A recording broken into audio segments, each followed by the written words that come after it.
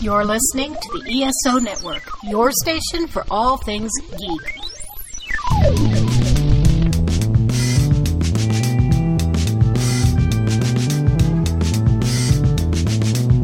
This podcast contains potentially adult language, adult themes, definitely drinking, and possibly sexual context.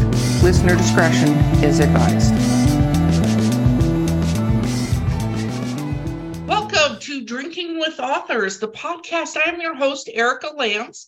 My co-host today is the amazing Mark Muncie from Erie, Florida. Actually, from Erie Travels, I should say. Yeah, I was going to say, we've Erie expanded Travels. now. Yes. So. And our guest today is Jeffrey Falcon Logue. Woo! Okay, welcome, Jeffrey. Let's talk about what we're drinking. For those of you who are listening or watching, you may be able to hear that I have a little bit of a sore throat today. Brought that back from my granddaughter's first birthday. Yay, presents little kids give you.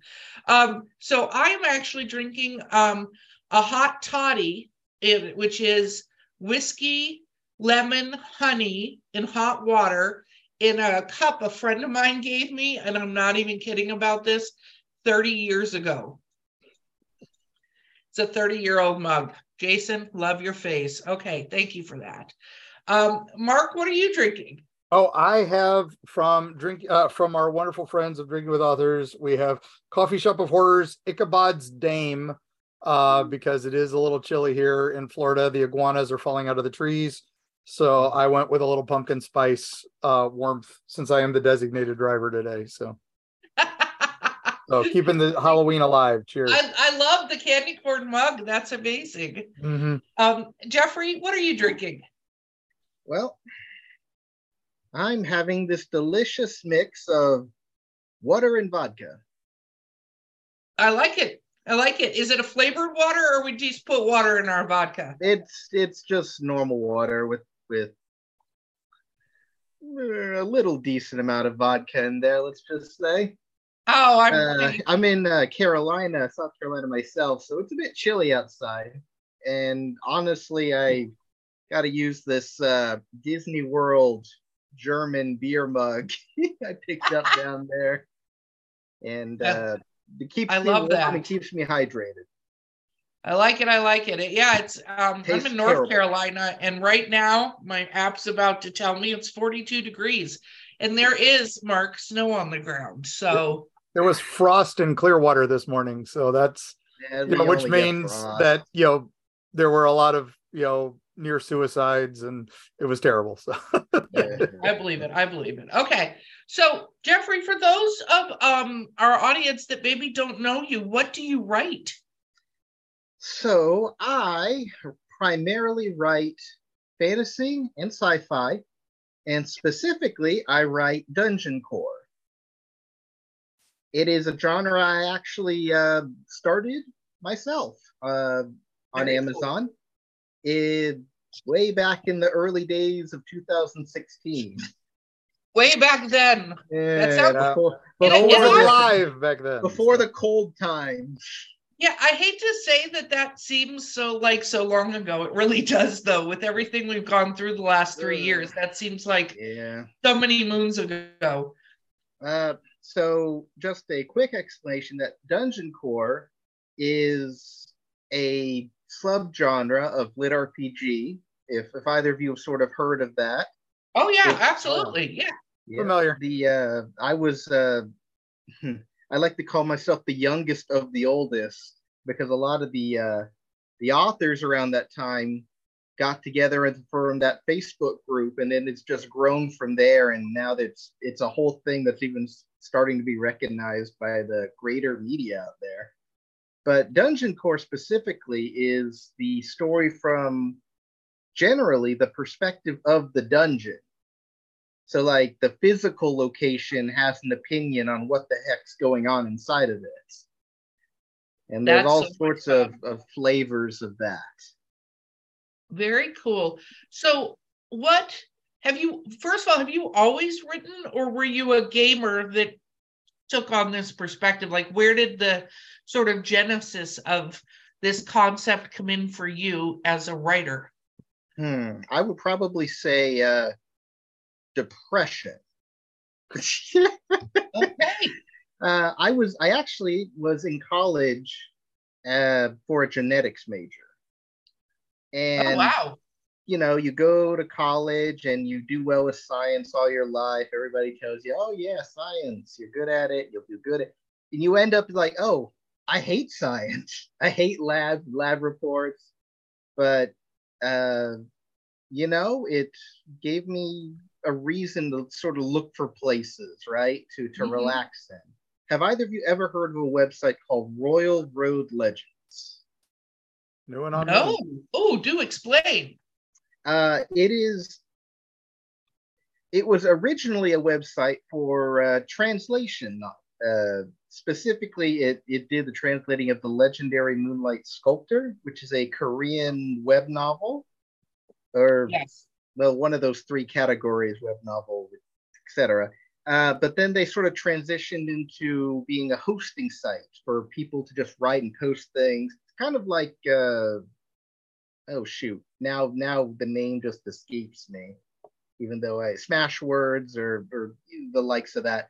Oh, yeah. And back then I was reading a lot of things, and the sort of proto idea of Dungeon Core was on there by other authors. But the problem was that those stories were never finished. They either ended up getting overpowered too quickly, so the story got boring, or they were just boring to begin with. So not even the author wanted to finish that.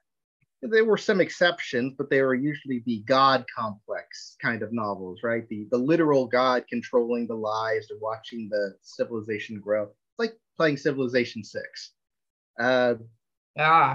But I decided to finish it, and I chose my main monsters as slimes, because at the time, slimes as a monster weren't really big or well known. That is very much changed with the rise of anime, like that time we got reincarnated as a slime, and games like Slime Rancher.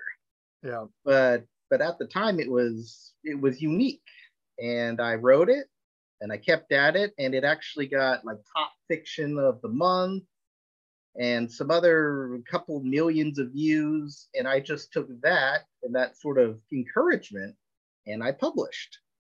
And from there, I would say a lucky break, but I could also acknowledge that I had to drop out of college because my gallbladder had been hit with a shotgun, is how the doctor described it to me, with the gallstones. So I took advantage of that semester off. I wrote the second book and published it, and that started doing really well. So I ended up changing my major to creative writing and eventually graduating with my books under me. And that sort of paved my way ever since. Very cool. So is this the Dungeon Core? Let me make sure I'm saying it right. Dungeon Core. I've learned something new on this podcast. Mark, have you? Already, yeah. Yeah, seriously. So how does a story like this sort of go and transpire? Like, I've just got to ask, because telling, the story from the building or the dungeon or the whatever, like the physical structure-ish that something's in, how does that even go? What is like overview of how you write a story like that? Well, so I'm sure people are listening going, how the hell do you tell the dungeon side of the story? I was going to say, that's usually the first 3 paragraphs of the module is just the history of the dungeon and then the story. So I'm curious. Well, it's evolved pretty well since I published the first one. In fact, I plan on, I would say in maybe 2 books, I'm going to actually rewrite my original quadrilogy, let's call it. And it'll be much more with my modern writing experience, as opposed to somebody writing something not necessarily for the first time, but it has early author-itis, is what I call it. Well, you know what? Everything we publish in the beginning has early authoritis. None of us walk in publishing great to begin with. You just got to go, because even after you start redoing those, you'll still be a better author at the end of those than you were at the start of redoing them. So, Yep, you're right. So the way I sort of approached it was the only creative liberty I took was that the dungeon that I was writing about was unique in that it actually had a human soul from this world, from our world, but without the memories, just the knowledge and sort of some emotional growth. So I did take that liberty. And from there, when I was first writing, the first problem you run into is, well, a monologue is a very boring story if it's got to carry the whole plot. Yeah. So my solution to that was that I created an entire race of pixies, and I called them dungeon pixies. And they essentially serve in the story as the teachers for the dungeons of this world. In the literature sense, they're essentially the foil to the dungeon, right? The opposite, the one who is the individual and does not have the same power as the dungeon, but does have all the knowledge. So sort of like the wall to bounce ideas and things off of, and the means to communicate how things work to both the dungeon and the reader. And I've grown that since then. Now dungeon pixies are a unique race that have a inherited contract in their bloodline, so that when they reach a certain age, they will ping with a dungeon that has developed to a certain point around the continent or the world, and they'll just automatically teleport there.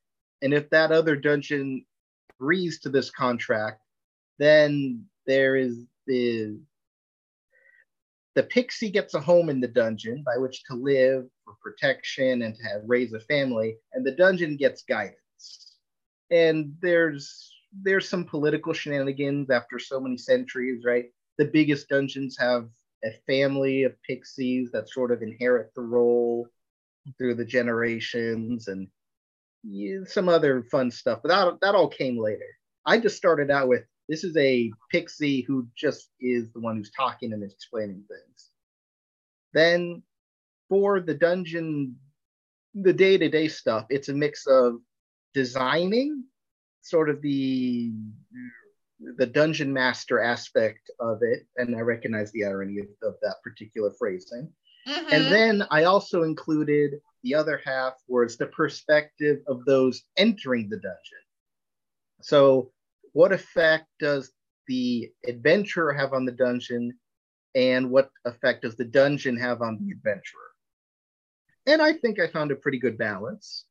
It certainly carried for the first 4 books, and other authors followed me and they refined that formula even further. I went on myself and I did other things that were evolutions of that same idea. With my last main series that I finished being the dungeon was inside the human body, as opposed to an actual place. So think Osmosis Jones plus Dungeons and Dragons. Love it. What is that movie, Mark, where they shrunk and Dennis Quaid? Inner Space, yeah. Yeah. Okay, that's what that made me think of. So I thought of Body Wars at Epcot back in the old days. So yeah. No, that's really, really neat. So I'm assuming you were a gamer beforehand. Still am. Actually, I've been working on my own video game for a while. Nice. Very cool. Well, so what do you think of this whole TSR thing that's come out?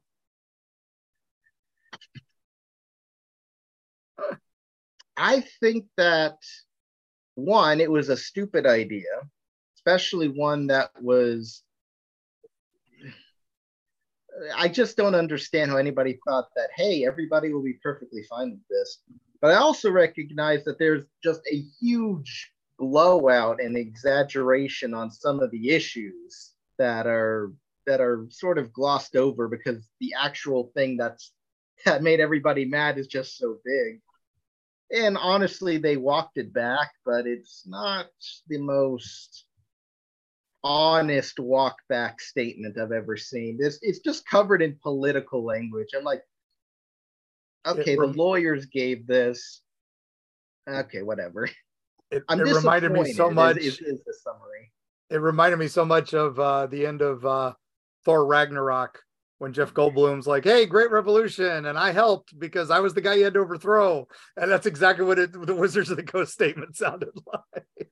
Yeah, I mean, honestly, I recognize Hasbro probably was really forcing all of that, and Wizards of the Coast is just getting all the flack because it's their name. But I don't know that the people at Wizards of the Coast, don't sue me, aren't, unfortunately.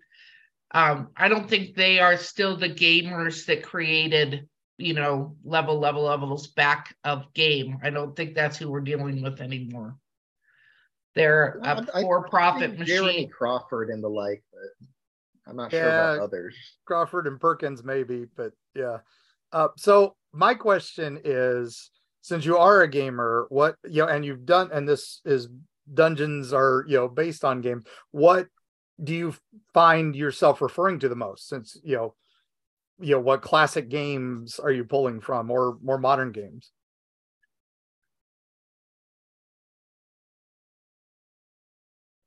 Honestly, the truthful answer would be I should pull more, is probably the proper answer. For instance, I didn't know Dungeon Keeper was even a thing before I started marketing at, say, Dragon Con, and I heard about it. And the only thing I knew Dungeon Keeper of was a crappy mobile game I downloaded and played once that was just horrendously aggressive toward microtransactions. And I was like, yeah, this isn't fun. So I was like, it was actually a good game back in the day. Yeah, as an aggressive Dungeon Keeper fan of the first two, I agree with you on that mobile game, but the first two were amazing. That was immediately what I thought of when you were talking about this. I was like, wait a minute, the heart of the dungeon, all this. I was like, wait a minute. Right, this is very familiar. Right. So that's why I was kind of leading that. I wondered if you had done that, but I honestly need to play them just to see, one, if the similarities, two, if I can get interesting new ideas. But I can proudly say that I just pull most of it out of my butt. It's all original, even if somebody else did it. Oh yeah, that happens. No, totally. Were you a dungeon master when you gamed, or were you player mainly?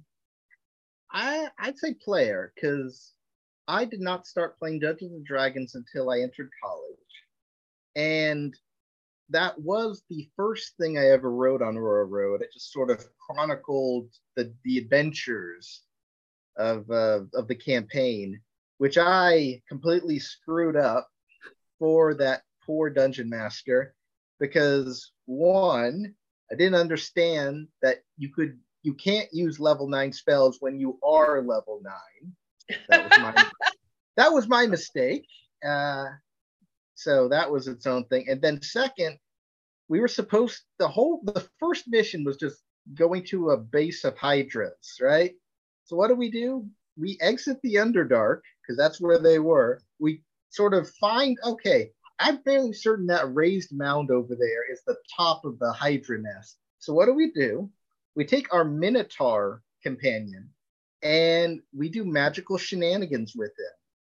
We enlarge him, we reduce his weight, and magically throw, along with his jump, into the air, which we then reversed into greatly increasing his weight as he punches down at essentially the DM just sort of looked at us. I believe he was using either the second or third rules. And he said, well, you caused like a 6.0 earthquake and just completely destroy the Underdark all around you for like 20 miles. Did we kill the Hydras? They are just dead. And then I learned a lot, and I've come a long way from that. Wow. Were you invited back to play? Well, once the campaign was over, no, not really. It got worse. But to be fair, I think just he couldn't do it anymore either. It wasn't just me.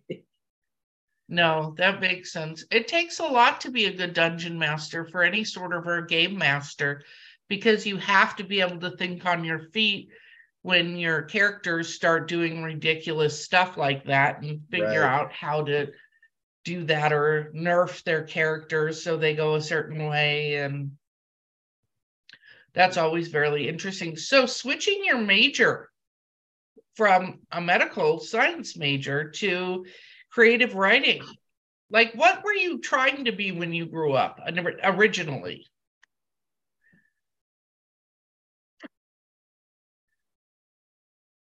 I would say that my changes evolved, and I would call that quite literally. First, as a little kid, I liked rocks and collecting rocks. Then I liked fossils. Then I liked dinosaurs. Then I liked lizards. And then I learned herpetology was not a discipline any college taught, which was a great disappointment to me. So I sort of just switched over to just general science. I went into my freshman year actually for computer science, and I did learn a little bit, but it wasn't for me at the time. So I just switched to bio, and then when I changed colleges, I just went to genetics because this is a fast rising major. This is, it's going to make you money. You'll never not be without a job. With, of course, the unsaid things like, man, I hope you really love doing lab reports and all that entail. You want to do some titrations? So creative writing comes into play. Right. I've always just liked stories. RPGs are usually my game of choice, but I collected Legos and Bionicles, and then I would always, make things and have these epic adventures in my room, and just fun things that I would do. But I was always told that's really cool. Go learn something that'll make you money. Right, not maliciously, right? But how many people can make a living as a writer compared to the many who want to? No, it's true. It takes quite a bit and a lot of work to do that, make a living. And then you have to define what make a living means. Yeah. Because you will probably never be a gazillionaire as an author. Like even the authors you think are gazillionaires, there's a few of them, but not that many. I would say a handful, to be honest. Mm-hmm. But that's really interesting that you chose to go down that path. We actually have to take a quick break, and we will be right back with more questions. Drew Leiter here, inviting you to join Cletus Jacobs and I as we journey into a new era of the DC Universe, Dawn of the DC. Join us each week as we review comics, television, and movies. There might even be a surprise guest or two along the way. Thanks for your continued support, and we look forward to talking more DC with you. The Earth Station DCU podcast comes out weekly and is part of the ESO Network. So we're back to how you don't really make money with creative writing, but I definitely think you can. So how many books have you published now? Define books. Because I have some like novellas and anthologies. Those are books? Okay. Books, if they're I believe either 19 or 20. Nice. Very cool. Very well done. So how are you published? Are you self-published basically? Self-published, only on Amazon, pretty much. Okay. Do you get physical copies of your books? Yep. I would right now, all of my big books have physical and audio editions. Nice. Oh, that had to be interesting. How did you approach the audiobooks? I've approached it 3 different ways. The first way was me just trying it out on Amazon myself through Audible. And honestly, 2017 was a much different environment compared to today. And so I actually didn't finish that. Yeah. My first 5 books were done by Tantor, if you've ever heard of that audiobook company. Yep. Yep. They approached me. They offered in advance, and like 10 years, I believe. Which, for a poor college student, I was like, yay. But honestly, they don't do any marketing at all. So that was a bit of a disappointment. But my most recent book, which I published in September during Dragon Con, actually is being done by Podium. And I'm really excited to see what they do with that. Oh, wow. Oh, sorry if you hear dogs. That's very cool. Yeah, no, you'll find a lot of places will do things they won't necessarily promote. No. Right. Yeah, so that's why I'm excited about Podium. They actually had a panel all to themselves for Dragon Con. They do a really good job on the marketing front. So in the lit RPG space, we've had a couple of publishing companies come into being from some of the successful authors, and then a couple of audiobook companies have also come in, Podium being one of them, and they've just done a really great job just connecting with the community, is what I would say. Which is what needs to happen, a very connected community. So you said you were working on a game? Yes. Tell us about it. Well, it is a slime game. It is a Metroidvania slime, really what I would call it. The name is Slime Evo, and I've been working on it for about 5 years now. Pixel art, the slime can get stronger through finding ability stones and also evolving into different elements. And then each element you could learn like a different dodge move or a different attack move. I've had to put it on the back burner since summer, unfortunately. I was really aiming to get out a full demo, if not an early access release in August.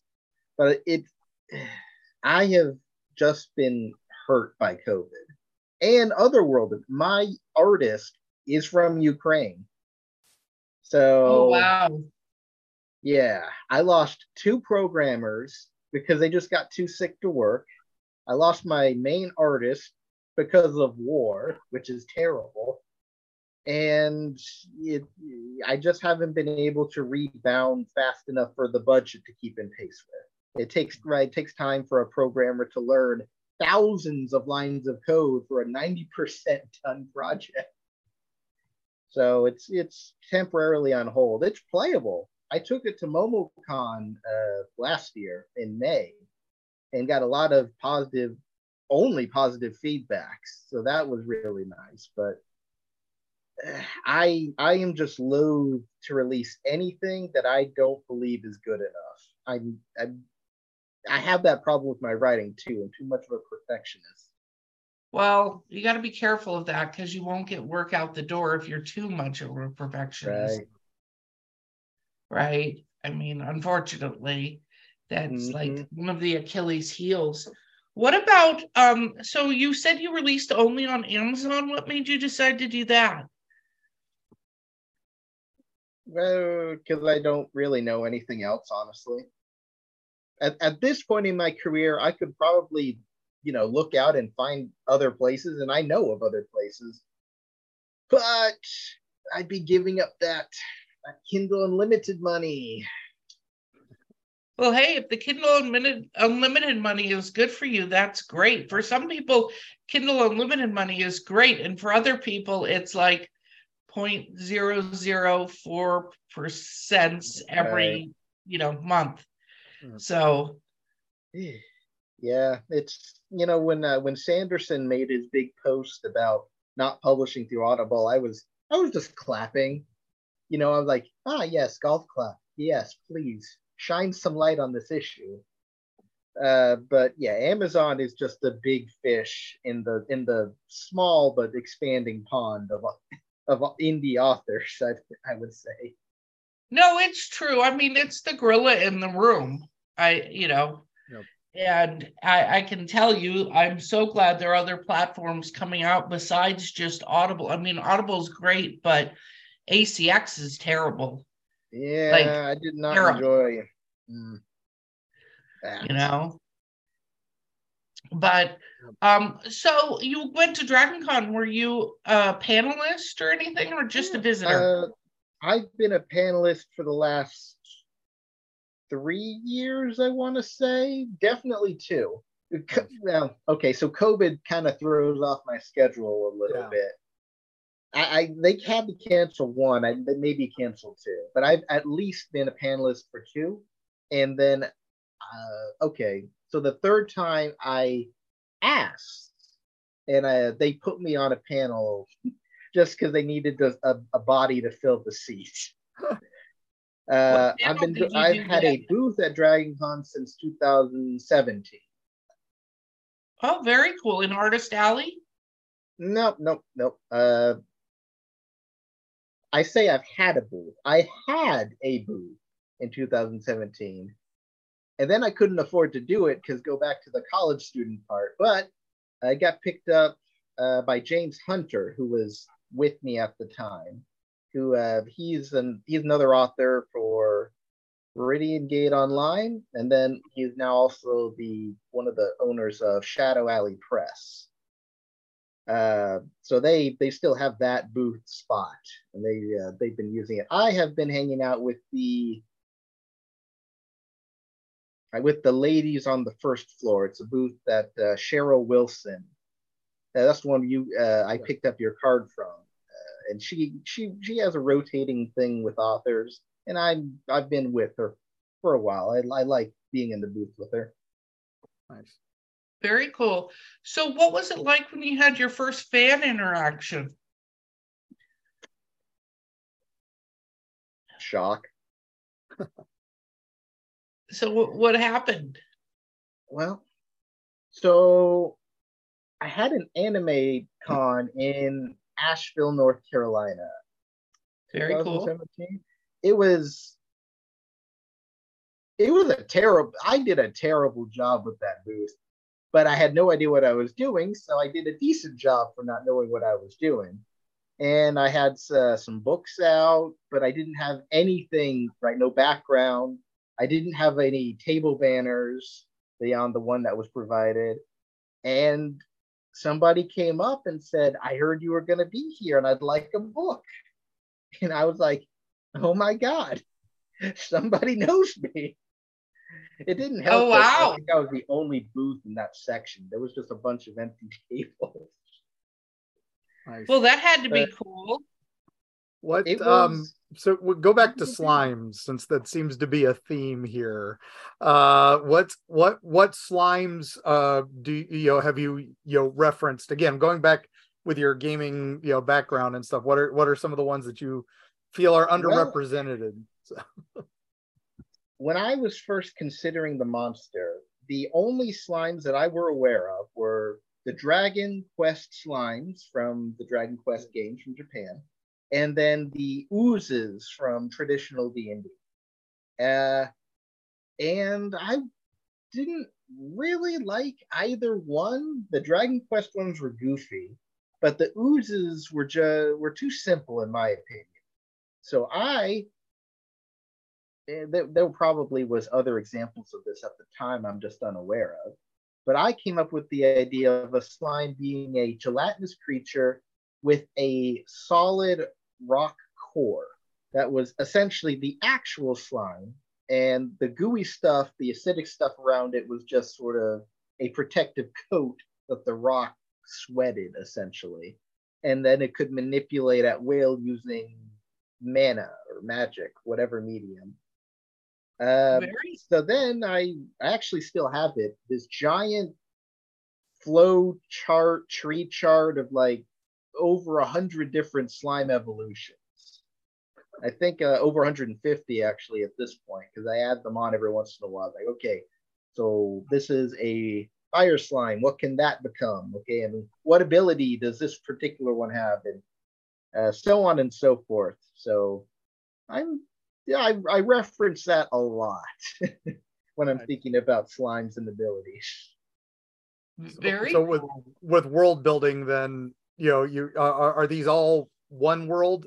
All these series, or are they multi? I would say that certainly my most popular series books. They're all part of what I call the slime verse, because the first book is the Slime Dungeon.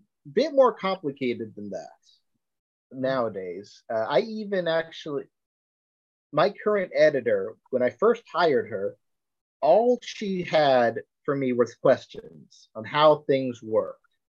And I had to type it for her. So eventually I just ended up with an entire book of just answering these world building questions. And I just went ahead and published that just for the heck of it.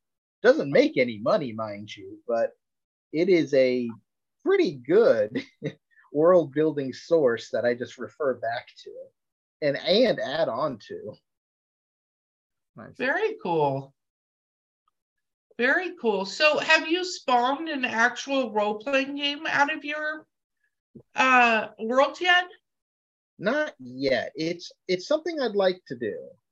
Maybe less so with the Dungeons and Dragons stuff going around right now. But through the years, I've had people talk to me about it. And in fact, this time last year, I was working with the guy who was designing my slimes to work in a Dungeons and Dragons challenge rating level. And we got a couple of those done and they were nice. So ideally, I'd like to, maybe not like a book, but maybe a compendium on how the slime monsters work at the very least. Anything more than that, I have the world building for it, but I just don't think I have the audience necessarily to support all the work that would go into it. So what are your reviews like when people write reviews for your book? So my big books have a good number of reviews and ratings. Not really as happy with the ratings because they don't do anything to the Amazon algorithm anymore, but and most people who leave a review like the idea. Back in the day, it was certainly original, and a lot of people were willing to overlook a lot of that new authoritis because of that. These days, if I get a review on one of my original books, it'll usually like, wow, the editing is trash. I'm sorry, I had no money. But on the Bio Dungeon ones, for instance, my newest completed series, the reviews were definitely more in-depth. And I'm skipping over the ones that just said, hey, I like this, or hey, this was garbage and you shouldn't read it. I'm like, okay, just gonna ignore that 1 star. I really appreciate, by the way, but they say, hey, I really like your use of characterization, and I really like your novel idea, right? Most if not all of my books have some unique idea in there that people enjoy. I don't really get as many reviews saying, hey, I really like your monster ideas and things, which I think is a bit of a shame considering the work I put into it. But if they're happy with how I've written my characters and how the story flows from low plot point to major plot point to climax, that's usually how it goes, and I really appreciate those because I can feel good about those reviews. What about people coming to meet you in person and seeing you on panels talking about it? Do you get into really in-depth conversations with your fans around some of this stuff? Well, I usually only go to Dragon Cons, and at this point, I don't really see new fans at this point. I usually have met fans I've met before, and they still like my stuff. I did go into a in-depth conversation with another author at Dragon Con who is a fan of my stuff, and we're actually working on a collab right now. Nice. And we still have that conversation. Hey, how does this work? And I'll give him like several paragraph answer. So that's always fun to do. I like answering world building questions because then it's like, hey, I've written it down. Nice. Oh, very cool. Okay, Mark, I'm going to give you the final question. I have 2 questions, and then you're going to have the epic final question. All right. My first question is, so what are you right now working on? I am putting the finishing touches on my latest book. Sorry for the camera, it keeps going down for some reason. called Hungry Dungeon. It is a Slimeverse story, and the dungeon here is a food-centric dungeon. This, I have real-world recipes that I've fantasized. No, that's not the right word. Fantasized? Anyway, I've made them fantasy versions of themselves in it. And the dungeon here is just a place that can literally appear anywhere. Just you defeat a monster, you find some unusual plant that you can eat, and it will appear and offer a trade that you can trade that ingredient for the ability to visit the dungeon once a week and enjoy a meal there. The meal either being the daily offered meal, or you go into the dungeon itself and you hunt the ingredients yourself. So all the ingredients the dungeon trades with, it can now create that monster or that plant or whatever inside of itself in the different biomes that you can now go hunt if you ever want to have a particular meal. Very cool. Very cool. Okay. And then my other question for you is, do you ever think about going out of this particular very, very small genre? And it's not bad, but it's not like you go, it's fantasy, very niche. like, yeah. This is like, hello. So do you ever think about jumping out of that into something else? So my last book that I published during DragonCon actually was kind of that. It's a sci-fi, which is already outside my major wheelhouse.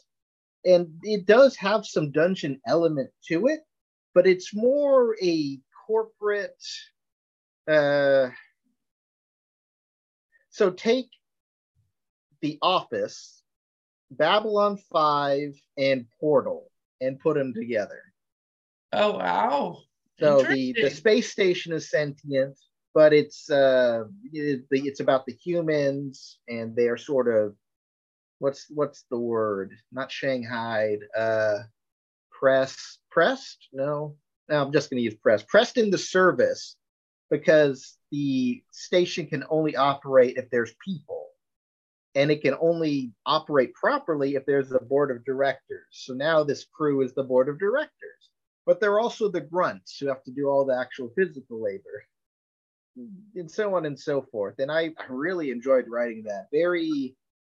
It is everything you sort of want in a sci-fi, and if you just wanted to read stupid corporate shenanigans.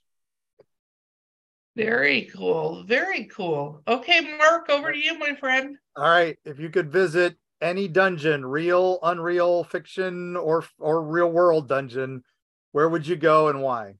I would visit that hungry dungeon I described to you, because you also can't actually die. If you die, which you can still feel immense pain, and however you end up, you just respawn back inside the tavern lair, and you just don't get to eat. But considering the just sheer number of possible meals you could get out of there, I'm like, yeah, I got hungry writing this book. Well, that's a good thing, right?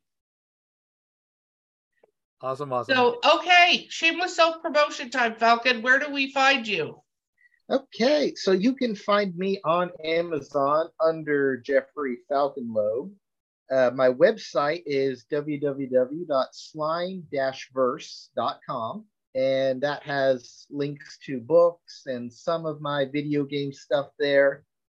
And you could also join the Dungeon Core Facebook page, which is Dungeon Core, as in CORPS. I wanted to be corpse. Nobody liked that idea. And that's where you can primarily find me, and then all the other dungeon authors who have gathered with me to write all sorts of unique and interesting stories. Very cool. Thank you so much for joining us on this podcast. Thank you for inviting me, and with my nasty water vodka. Oh, I appreciate your nasty water vodka and the Disney cup. Guys, this has been Drinking with Authors. Don't forget to like and subscribe. Please leave comments, reviews. We love to hear them. My co-host today has been Mark Muncy, and we will see you guys next time. This has been a broadcast of the ESO Network. Be part of the crew and help support our shows by donating to our ESO Patreon or by shopping for the TeePublic store, which can all be found at www.esonetwork.com. The ESO Network, your station for all things geek.